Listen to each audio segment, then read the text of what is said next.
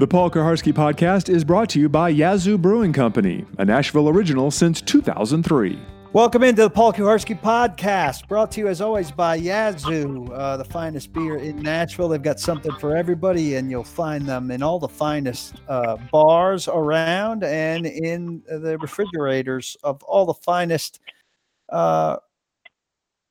grocery stores and liquor stores around. Be sure to have some this summer. They've got something for everybody. As I said, you can't go wrong drinking Yazoo. Pleased to be joined this week by Nate Washington, a rare bird in the NFL who signed a 6-year contract with the Tennessee Titans and played 6 years with the Tennessee Titans.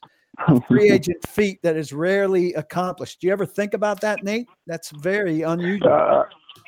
Yeah, I actually think about that a lot lately. It was nothing that I really was able to acknowledge while I was doing it, but being done now and recognizing and understanding how the business of the league, is definitely something that was beneficial to be in Nashville for the full 6 years. The organization just stood behind me, and I did everything that I could to prove them right.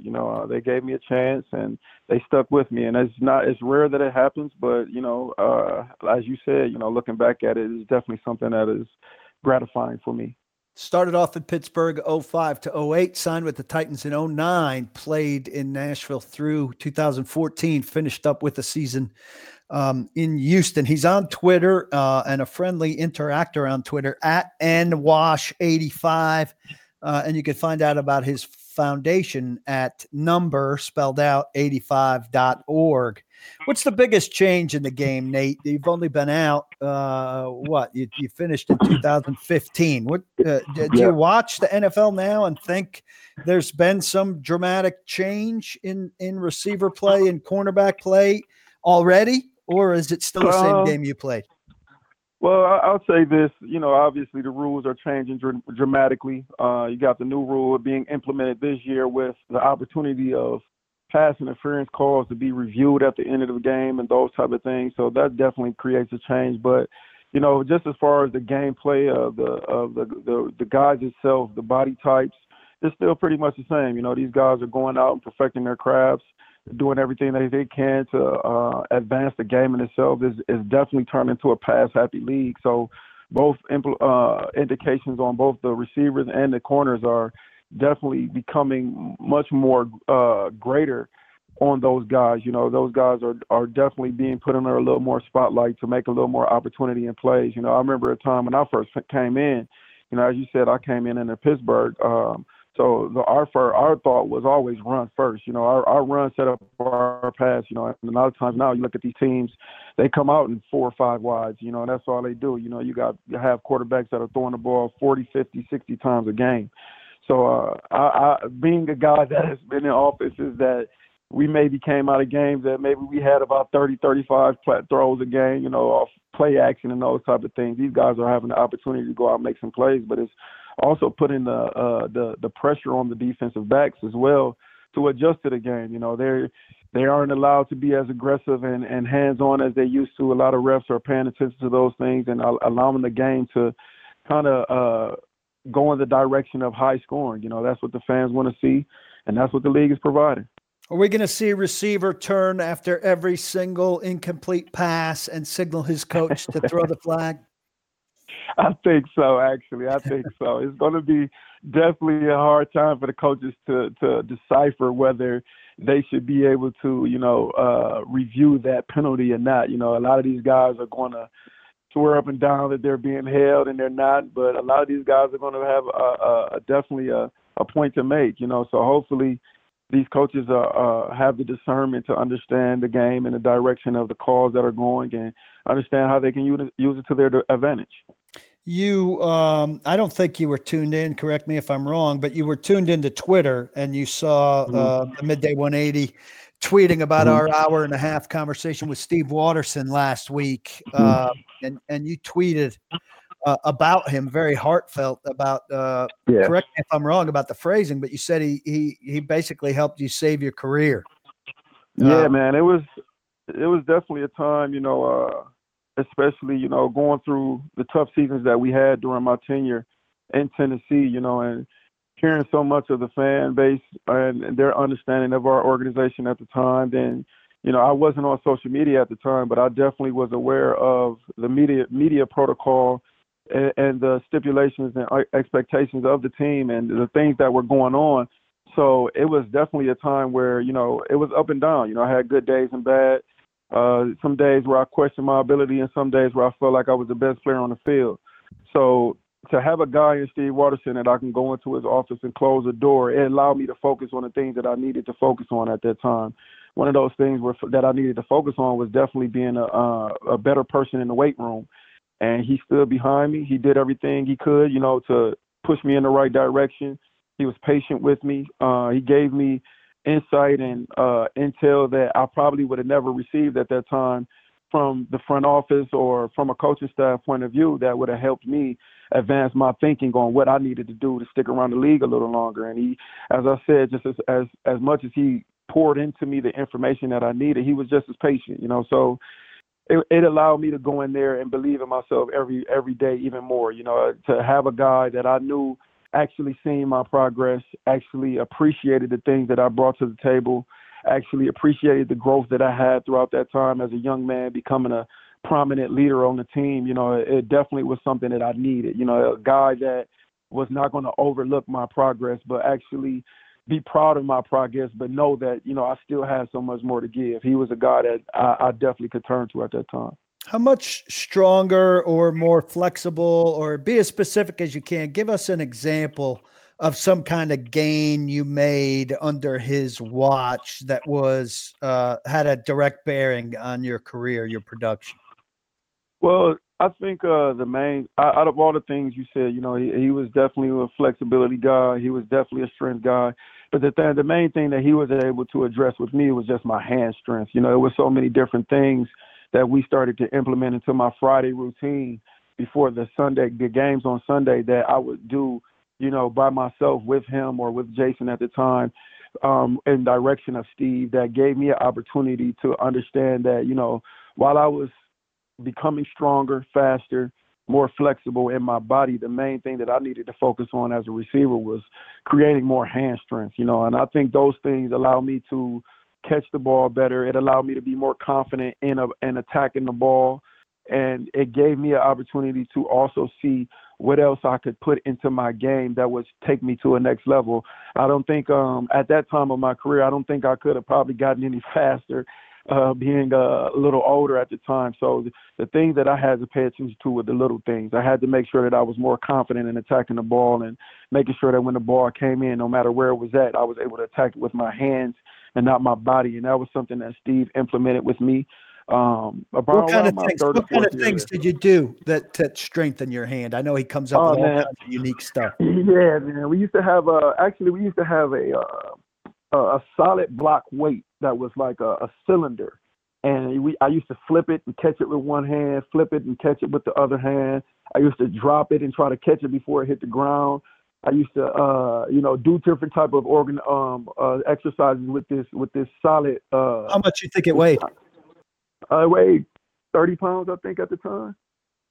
So it was definitely heavy, but it was something that I was under control with, something that was going to make me work, but also give me the ability to throw it around a little bit to implement the finger strength.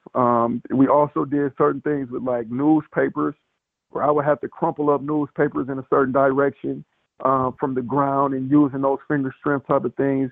It was the grips that we would use, the multi-hand grips that we would use.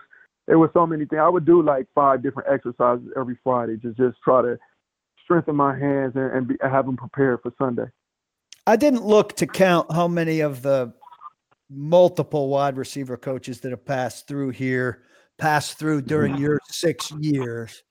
But who was the best during your time? Who had the biggest influence on you? I had some great coaches during my time, from the beginning of Coach Graves, to Coach Dave Ragone, to a lot of those guys, that passed through that receiver room at that time. They all cared about us genuinely. But Sean Jefferson, he took it to a whole nother level. He wasn't just worried about the football player Nate. He was worried about the man Nate. And I'm not saying that those guys prior to him weren't worried about me as a man, but at the same time, he just as much as Sean Jefferson expected the best out of us on the field, he expected the best out of us off the field. It didn't matter whether we were just with our families at home, doing community service in the field of the streets in our communities, or being a leader and someone that kids could look up to. It didn't matter, how many yards we had sometimes. It mattered more to him what type of man we were off the field. And to this day, me and Sean Jefferson still have a close relationship. I still talk to him a lot. And he showed me what being a receiver was about. I think we all come into this league with talent and an ability to play the game. Obviously, that's the reason why we're there. But in the same sense, like, he took it to another level. It was the little things. He showed me how to set my feet up to get out my brakes more. He showed me the emphasis of showing this deceptive speed, changing my speed to get a little bit of separation that would give me a better opportunity to catch the ball. He showed me what timing and landmarks were. He showed me what the importance of being in a different split, and working those splits to give a defensive back a different look, even on the same routes. Those were some things that he was able to give me because he played the game himself. So he's seeing it from a different perspective. He understood how difficult it was to go out and perform, and he understood us. But at the same time, as much as he understood how difficult those things were, he always expected the best from us. He always expected us at a top-notch level. He knew what we were capable of, and he would never accept anything less. It were days that I remember, we would go weeks of not talking to each other just because of our egos of knowing how we expected the game to look. And it was a respect type of separation. He wouldn't talk to me because he wouldn't baby me, and I wouldn't talk to him because I just wanted to work, So he understood us on a different level, being that he played the game. He understood that, just being a football player wasn't going to be good enough after the game. And he understood that taking us to the next level on the field was just as important as taking us to the next level off the field. In 2011, your biggest year the biggest year of your career, 74 catches, 1,023 yards, 7 touchdowns. That 1,000-yard mark for a receiver in Tennessee is a big, big rarity. What was it about that year that allowed it to happen? Well, it was a lot. It was a lot that was going on. I had a newborn daughter that was coming. My focus was different. I didn't want to take anything away from her and the opportunity that she was going to have to be able to see me play when she did become of age. That was also the year that we had a lot of guys drop down. Kenny Britt tore his ACL.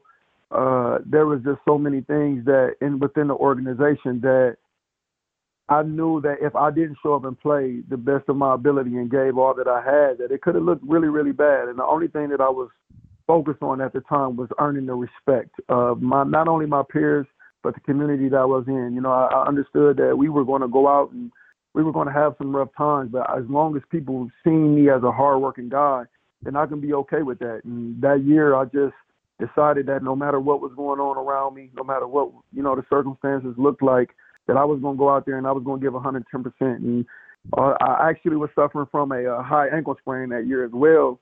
But like I said, with Kenny Britt being down and understanding that, I was probably the only veteran guy on that offense at the time, in that passing game that was going to give us the opportunity to make some quality plays and be reliable every single Sunday, I had no choice. In my eyes, I had no choice but to go out there every single Sunday and leave it all on the field. And just by the grace of God, by working hard and just being okay with the performance that I was able to put out there, every single Sunday, it was the yards kept accumulating. I was able to do whatever I could at the time to help the team. Unfortunately, we didn't make it to the playoffs that year, but I think that was the year we went like 9-7, and we had a true chance to get into the playoffs. And we were all riding home from Houston, I think, that last game, and just reflecting on the couple of the games that we lost and the opportunities that we could have had. And I think that was probably the one year that we all band together as brothers and did everything that we could to try to put the best film on out there and do everything we could to get a win. I think, like you said, it's very rare for a receiver in the Tennessee Titans to go over 1,000 yards, not only just because of the talent level, but also, the Titans are much like the Steelers. They're run first. They're a physical team. They want to set up the pass with the run. So it's difficult to go out there and come out of every single game with 100+ yards, or to come out of a season with 1,000+ yards. So, and I knew that. So my focus wasn't 1,000 yards. It was just making sure I seized every single opportunity that I had that year, and it just panned out that way. We'll take a short break here in our conversation with Nate Washington. This is Paul Kuharsky Podcast. If you're not a member of my site, you're missing out on the second half of this, where Nate is going to talk to us about that run-first offense with Derrick Henry here, and whether he thinks it works, if he thinks Marcus Mariota can be the long-term guy here. His thoughts on Arthur Smith, who started with the Titans in 2011 in the middle of Nate's time with the Titans. We'll run through the Titans receiving corps from Corey Davis, A.J. Brown, Adam Humphries, all the way down. I got a good story from Logan Ryan about a 2-minute drill they ran against each other in New England when Nate was in a training camp with the Patriots that might make you a little bit uncomfortable, you, the listener, and Nate, the teller of the story. We'll talk about the Titans' consistent failure to develop wide receivers and what he saw go on from the inside. You're going to miss out on that if you're not a member. You're going to miss out on everything I write, contributions from Blake Bedingfield, Periscope and Facebook Live sessions that are for the membership only, all of which you could get at the cheap cost of $5.99 a month, what you pay for a fancy beer, a fancy cocktail, a fancy coffee. You could pay for 11 months and get 12 months. So I'd urge you to check out the membership options. If you are a member, hold on for this brief pause. We'll be back with more with Nate Washington right after this. The Paul Kuharsky Podcast is a joint production of paulkuharsky.com and Vocal. For more information and more programming, please visit vocalnow.com. That's VOKAL now.com.